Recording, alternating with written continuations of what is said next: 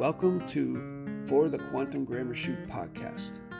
I'm your host, Jason-Matthew: I'm speaking with you using colloquial, plain, simple English for the ease of the communication. There's a bracket at the beginning of the podcast and a bracket at the end so that I can speak with the ease in the plain English language. Now, this is a podcast of opinion. It's a podcast of history, my story, in connection with my experiences in and around the technology known as correct sentence structure, communication, parsing, syntax, grammar, i.e. quantum grammar. The technology that was brought into the public many years ago by Russell-J. Gould and David-Wynn Miller. I hope you enjoy it, and I hope you find value in it.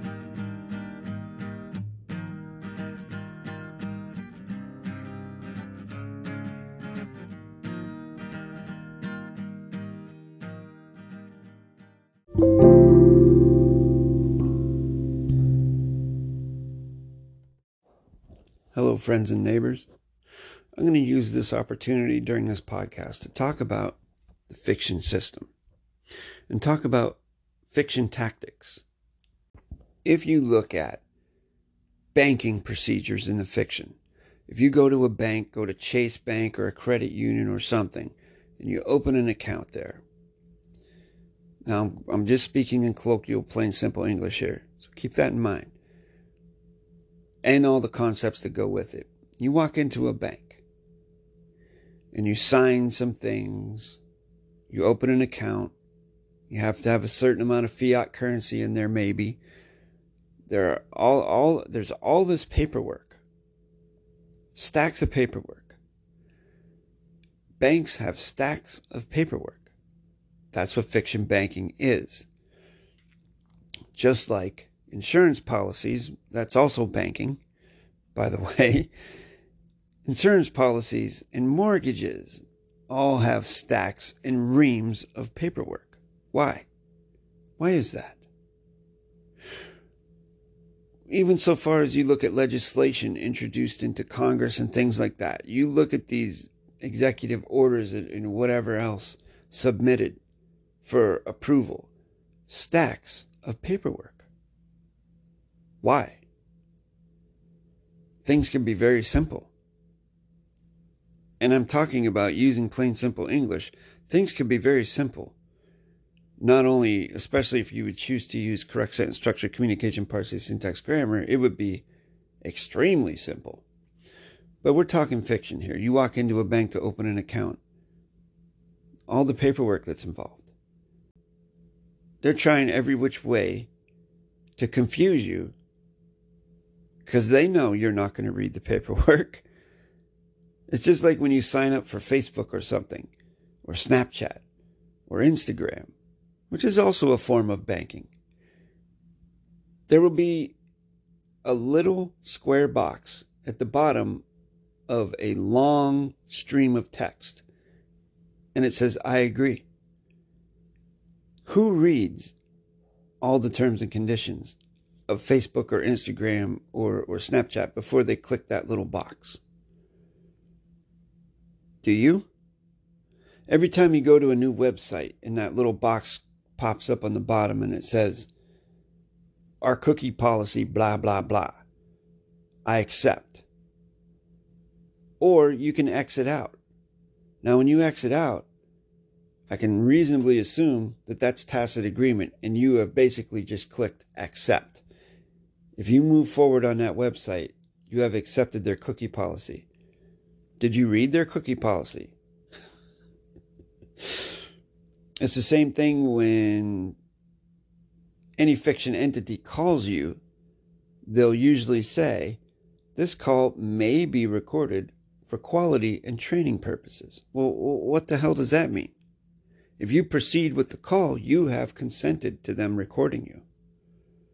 If you proceed with it. The only way you don't give permission is if you hang up. So it kind of puts you in between a rock and a hard place, don't you think?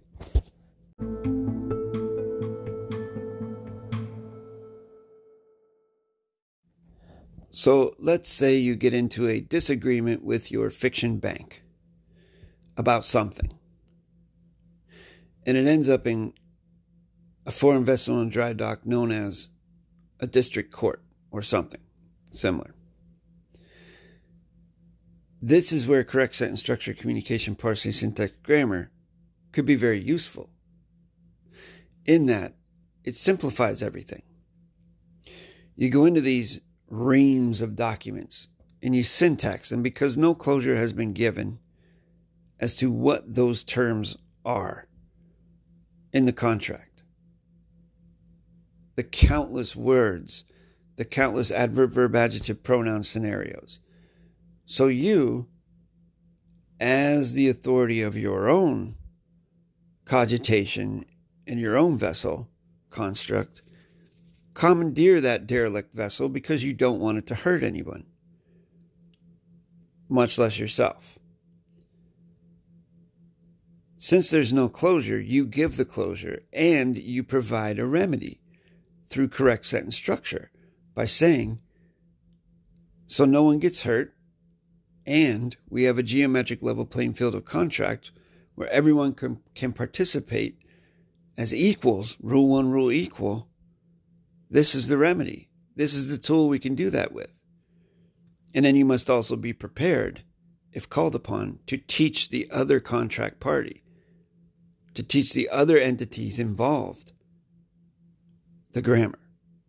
You have to have that capacity to be able to show them this is why the contract is dangerous and could damage someone. You, me, could be anybody. Anybody who has a similar contract. So I'm showing you a remedy here, how to avoid that, how to make it safe. Do you want to correct it? Or what's going on here? Or is there something else going on? Because if you don't want to be correct, then that means there's some kind of subterfuge going on here, which, of course, they'll never admit to that. That's why they usually always vacate their position and leave it alone or come at you in some other different way. That's just how the fiction works. And this is the whole reason why I started this podcast, this particular episode, was to discuss that is the reason why the fiction uses reams of paperwork, why they have Black's Law Dictionary, so many editions of Black's Law Dictionary, because they keep modifying their verb of thinking. They keep modifying their language to adjust to the people who actually study the fiction codes and laws and statutes and regulations, the people who pay attention and find remedy within the fiction, using the fiction against the fiction. Well, the fiction always adjusts itself, and it requires constant vigilance to remain safe if you're going to use fiction against fiction. Or maybe a more positive psychological position would be using fiction to navigate safely through the fiction. That's why I like correct sentence structure, communication, parsing, syntax, grammar, because it cuts out all the BS. It's very straightforward. You don't have to know fiction codes, statutes, regulations, and whatnot. And if you decide to use those things, you only need them on an as-needed basis. You don't have to know them all. You just have to find the ones that pertain to you and then translate them into correct sentence structure. It's a very simple process. Anyone can do it who has closure on the grammar.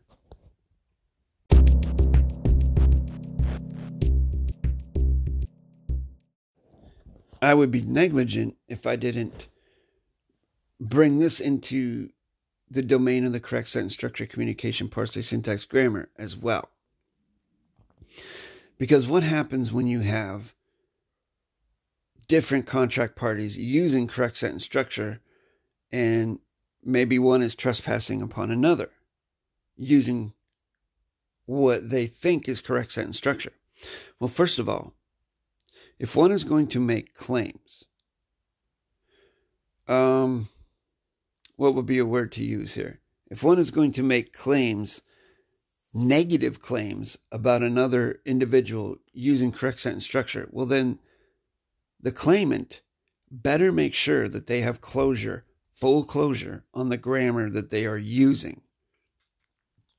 In other words, they better make sure that their contract, that their correct sentence structure contract is correct, that all the positionals are correct, for, of, with, by, that all the facts are correct, that there are no particles of negation contained in their facts. And if they are, they better make sure that they know the mechanics of how to claim that so that they can use those particles safely without negating the whole thing. They better make sure that they have closure on how to use a full colon if they're going to use a full colon. Because one misuse of a full colon throws the whole thing into adverb, verb, adjective, pronoun.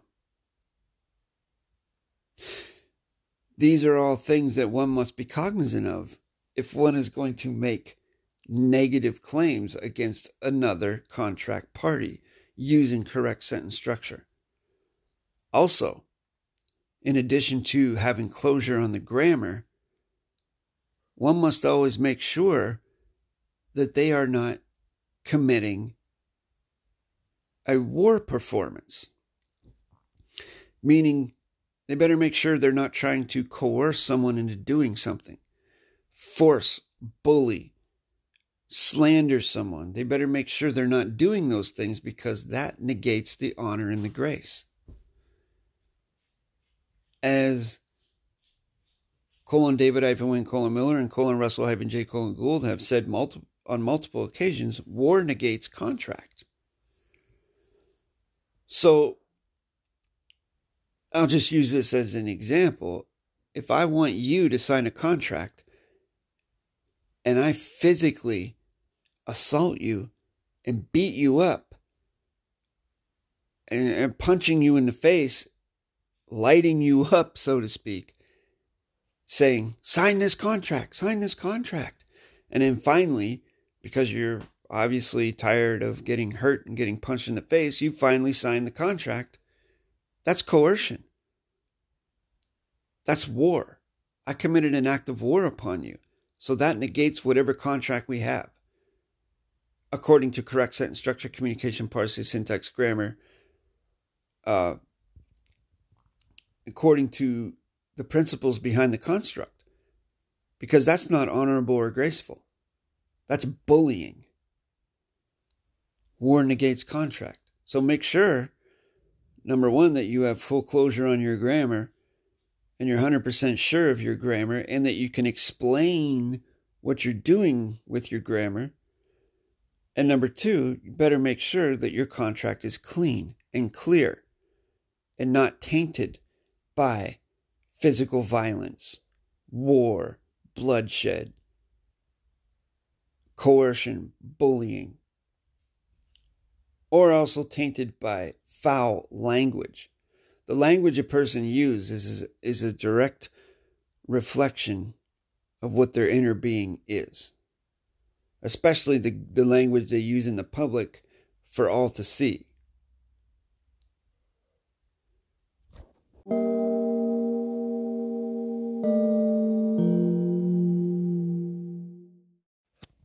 To bring it back around to the fiction aspect, when you walk into a foreign vessel in dry dock, they expect you to have what? Legal representation, an attorney. Because it is not a geometric level playing field you're walking into. It's already assumed that you are not intelligent enough to be able to navigate the waters of that vessel.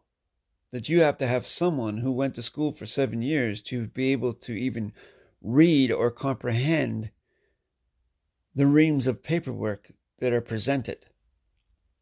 That you don't know their procedures because it's foreign to you, which is true. It's foreign to you. Just like you're foreign to me and I'm foreign to you, you're foreign to them. So they want you to pay a lawyer or an attorney to be able to think for you, to make decisions for you, because you're not competent enough to do that. Because of these reams of paperwork. Because you don't own Black's Law dictionaries. Well, I don't know if you do or you don't, but I'm just using this figuratively. And that's crazy, because correct sentence structure, communication, parsing, syntax, grammar nullifies that. Because now, when you have closure on the grammar, you have the skill to void the boxes and planes, make it a geometric level playing field of contract for anyone who wants to come on and be fair, honorable, graceful, peaceful, neutral, rule one, rule equal.